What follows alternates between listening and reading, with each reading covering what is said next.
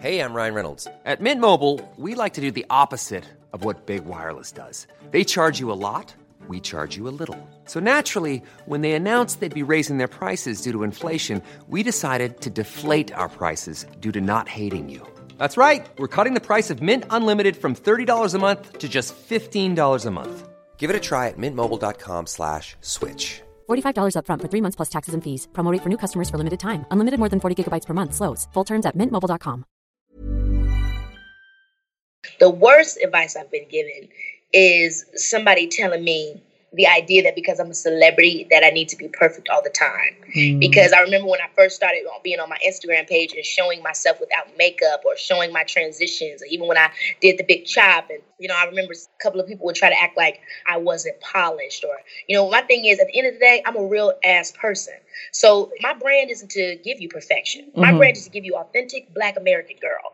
And so for me, I hated that people put their projections onto me because you're not able to be true to yourself and show all who you are. Now you're telling me that I'm not doing what I'm supposed to do as an entertainer. And that's the problem that I want to change. Entertainment is just a job. It doesn't make me a spectacular person. It doesn't mean I'm nice. It doesn't mean I'm cool. It doesn't mean anything. That's just my job. I'm a person outside of that. And so that's what I do appreciate about social media, is that it allows people to see that what I do or who I am is not out of their reach. I hate the idea that, entertainers are these things to be idolized. We're just people. This is just a job, and fame is just a side effect. Hello and welcome to Season 3 of the Wannabe Podcast, the podcast that takes you from where you are now to where you want to be in 30 minutes or less. It's been so long since I've been on air and I have truly missed speaking to you. It's been a crazy couple of months with some monumental changes for me and my career. For anyone that follows me or the podcast on social media, you'll know two things. One, I'm no longer at the Shoutout Network, and two, I've started my own company called Content is Queen, and I've given everything a revamp. That's right, new colours, logos, music, everything. Today, I am so thrilled to bring you this episode. Today's guest is the infamous Keke Palmer. Yes, that's right, there's no gag here. While I personally think Keke needs no introduction, I'll give her one anyway because her resume is stacked and she is still out here working hard. Keke is an actress, singer and television host. She's actually the youngest woman to have her own TV show. Keke made her acting debut on Barbershop 2 back in business. You might have also caught her in Akeelah and the Bee, Medea's Family Reunion and Scream Queens. Keke most recently starred alongside Jennifer Lopez and Constance Wu in the movie Hustlers. If you haven't seen it yet, you can watch it via Amazon Prime, Google Play, or on Apple. In today's episode, Keke and I talk about what she does to look after herself on set. So, if you've got a busy lifestyle, be sure to take notes. Keke shares the important difference between justifying behaviour versus having empathy for the actions of others. We also get some insight on why she uses humour to manage anxiety and trauma. For the goal-getter in you, we tackle what changes when you start to achieve your hopes and dreams. Just a quick note about the audio. We ended up having to use our backup recording as the original didn't capture Keke's side. So my apologies in advance, it was too good to not put out. Plus, it's short and sweet, so you'll get past it. Let's go. Who did you want to be before you became who you are today, and why? I wanted to be like my mom. Aww. My mom was very artistic. She is still to this day, and she always did music when I was younger, and she always talked about acting and how she did speech tournaments and theater. And essentially, I wanted to be just like her. Oh, that's brilliant. That's such a nice thing. Did she work or did she take care of you guys all the time? She was not a stay-at-home mom. I remember when I was a kid, she was home a lot in the beginning. Then as we got older, and I started going to school, she worked. My dad worked in a factory most of my life, and then he moved into sales. But it was interesting. I remember a period of my life that they actually worked in the factory together. And I always remember thinking that was so cool that my mom, she was a woman and she worked in the factory. I just thought, she's strong. You know what I mean? No, that's beautiful. I had parents that are quite hardworking as well, and my grandparents even. So, today is such a monumental day for Caribbean people in the UK because it's Carnival. I'm from St. Kitts and Nevis, and my mom's from the US Virgin Islands as well. So, part US. Wow. Yeah. I wanted to know real quick about what you may have done differently to get into the role of Mercedes for this movie. I honestly think showing who I am. That was one of the main things that Lorene said when I met her, was that she loved my personality. Like, she wasn't even really that familiar with a lot of the work that I did as a youth. She was more so like, loved my Instagram page, loved how I conducted myself in my interviews. And that's what kind of made her feel like I was perfect for the role of Mercedes. So I think me being true to myself and authentic at all times is what truly landed me the role. Yeah. I mean, Mercedes' character in the film is absolutely hilarious, and you're not on screen like a lot of the times, but I felt like you brought Kiki to that role. Like, every time I look at your Instagram, I'm cracking up. I'm like, did she really just do that? Did you ever feel uncomfortable about bringing comedy and bringing a lot of you into that role, especially because Mercedes' life is quite challenging? She's got a boyfriend that's about to be incarcerated. How did you feel about bringing that humor and that comedy to her life?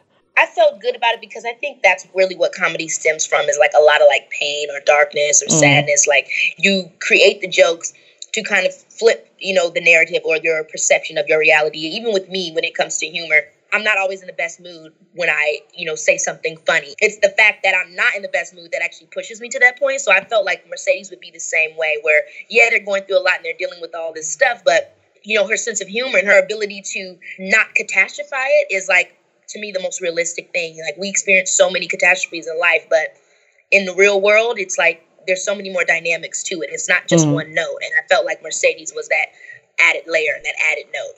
In terms of her also, obviously, I guess, spoiler alert for anyone who doesn't know, it's about strippers hustling a bunch of rich men. Did you ever feel that what they were doing was justified? Like, how did you feel about their actions in the movie? I don't know if I want to say I felt that it was justified, but I empathize with them, which of course is my job. You never want to judge your character or their decisions, because then you wouldn't really be able to play them. It wasn't as much as I justified them as much as I empathized with why they felt that was their only option. Yeah, I felt like I was Julia Stiles. Like, I felt like the Julia Stiles character in there, who's the reporter. Like, I'm conflicted because these guys are assholes, but also drugging them, it does hit one of those like gray areas of like, I completely understand their position of feeling like there is no other option. So I can see why you definitely would have tapped into that. Was there anything that you found challenging about the role, and how did you overcome it? I hate to say that I didn't think anything was challenging about it, because I think everything has its own challenges. I think it definitely pushed me in the space of, coming up with things on the top of my head. Lorene was really open to us creating moments where, there were montages, we could say something, we could add something. So the level of improv that was embraced was probably more than any other project that I've done. And so it was very rewarding to watch the film and see that a lot of those moments made it to the movie. Yeah. And so I think that probably was the most challenging aspect, being in an ensemble and having those moments where you can shine, and then being from you putting in that extra effort or the extra work is definitely rewarding. Yeah, no, I can see that. It came across very natural. It felt like, as an ensemble, you guys all got along, the singing, the dancing, and like you just felt like it was a real sisterhood. Like, I've genuinely felt like this was a family, and I felt that's what was so nice to watch. I felt like that's what my takeaway was. I was like, I really enjoyed that. I felt like Jennifer Lopez completely killed it. She had a very palpable presence in a way that I don't think I've seen her before. She killed it. She did. It was just next level. I felt like you had like a really strong group of women on screen, which I don't think you typically get to see. And they're doing things that are sexy. There's kind of no judgment. Yes. And I felt like that was actually quite empowering. And they were the leads too. So were you quite intentional about taking on a movie that had all female leads? Was that an intentional choice, or was that kind of like, oh, and it's got this too, that made you say yes? Like, what was the reason? It was a great script. Yeah. That's number one. It was a great project. It wasn't just, pandering, like, oh, it's just all women and that's why you should watch it. It's like, no, this is starring all women, and it's an amazing story. It's an amazing script, and it's true at that. And then also in the industry, you don't know what everybody is writing, unless you're a producer yourself or you're creating the roles.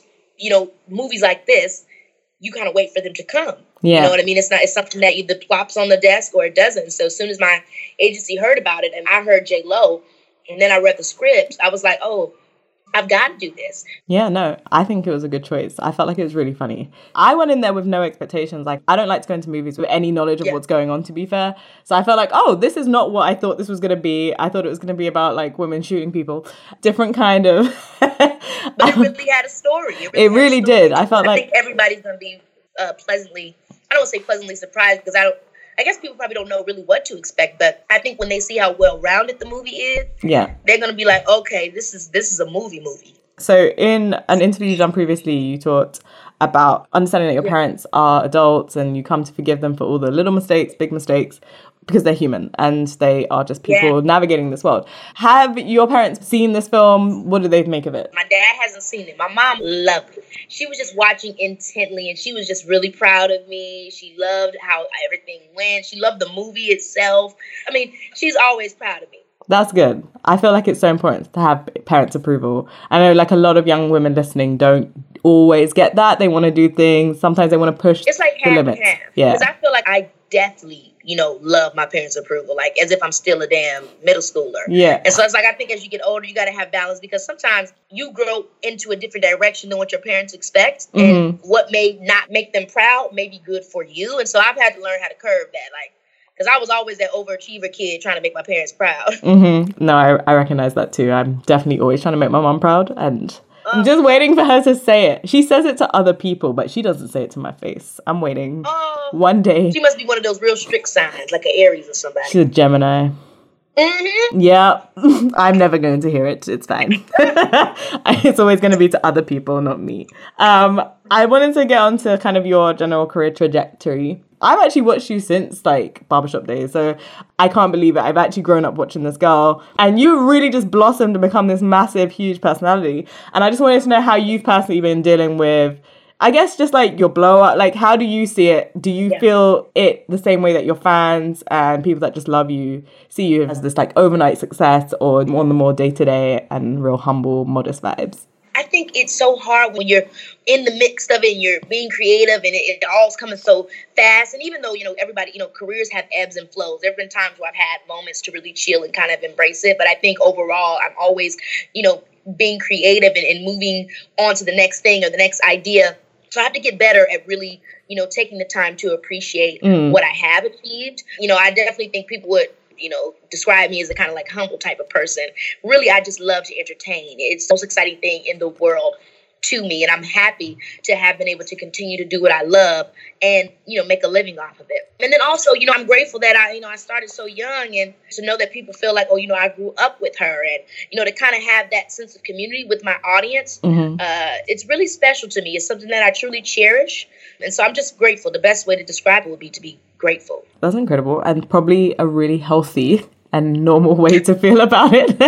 And I feel like this has been a really pleasant conversation. It's not been difficult. It's not been challenging. And you still feel like you're humble and really nice. So that's good. I do not feel disappointed by this meeting. Generally speaking, how did you take care of yourself whilst kind of preparing for the role? Like, what were your self-care rituals and routines? Getting to bed early. It's so funny. As a kid, you always thought you had to go to sleep only when you were tired. Hell no, love. I had to force myself to sleep. So, like, I literally, that was a big thing because I was doing some other stuff, too, while I was filming this and in New York and in between places. And it was a lot going on. So getting to bed, prepping my clothes before I went to bed, getting my wig ready because I had a lot of different wigs on this show, taking care of my skin, trying to have fun in the moments that I could, in those, couple of days that I had off, trying to get out and do something so I don't feel too, like, entrapped kind of thing, and relaxing, chilling and relaxing at home, too. Sounds like a good balance. Yeah. Very good balance. I try so hard. I think it's important that we try because so many of us will just push until we burn out and then what do we have left, really? So I felt like you did seem well rested. You were funny. Your skin looked excellent. I felt like you look good. Thanks, girl. I was happy to see you. So finally, what is the best advice you've ever received and the worst advice you've ever received? The best advice I've ever received from my mom, it would be don't let other people's perception of you to be your perception of yourself. The worst advice I've been given is somebody telling me, like, the idea that because I'm a celebrity that I need to be perfect all the time. Because I remember when I first started being on my Instagram page and showing myself without makeup or showing my transitions, or even when I did the big chop. And, I remember a couple of people would try to act like I wasn't polished. My thing is, at the end of the day, I'm a real ass person. So my brand isn't to give you perfection. My brand is to give you authentic Black American girl. And so for me, I hated that people put their projections onto me because you're not able to be true to yourself and show all who you are. Now you're telling me that I'm not, I'm not doing what I'm supposed to do as an entertainer. And that's the problem that I want to change. Entertainment is just a job. it doesn't make me a spectacular person. It doesn't mean I'm nice. It doesn't mean I'm cool. It doesn't mean anything. That's just my job. I'm a person outside of that. And so that's what I do appreciate about social media, is that it allows people to see that what I do or who I am is not out of their reach. I hate the idea that, entertainers are these things to be idolized. We're just people. This is just a job, and fame is just a side effect. And so that's probably the worst advice I've ever gotten. And if I was young enough to have been exposed to that kind of thing early on, it probably could have affected me poorly. Yeah. So I'm really grateful that my parents kept me away from that kind of thinking. It makes sense too. So I'm glad you're good, you're being yourself. And I feel like we do see that. We see a really authentic version of you. And I think that's what we all relate to. It feels like, I could be this girl. And I think that's really important as well for us young Black women in the world, really. And it's true, because we are all the same. We are all the same. We have our own specific uniques, you know what I'm saying? But it's like, ain't nobody higher than nobody else. Amazing. Thank you so much, Kiki. I really appreciate you taking the time out today. And thank you so much. Thank you, girl. And enjoy this celebration of your culture. I hope my fangirling over Kiki didn't distract you from all of the wisdom she dropped on this episode. She was an absolute dream to interview. If you're a fan or just became one, be sure to check her out in the movie Hustlers. I've seen it and I really enjoyed it. Right, back to business.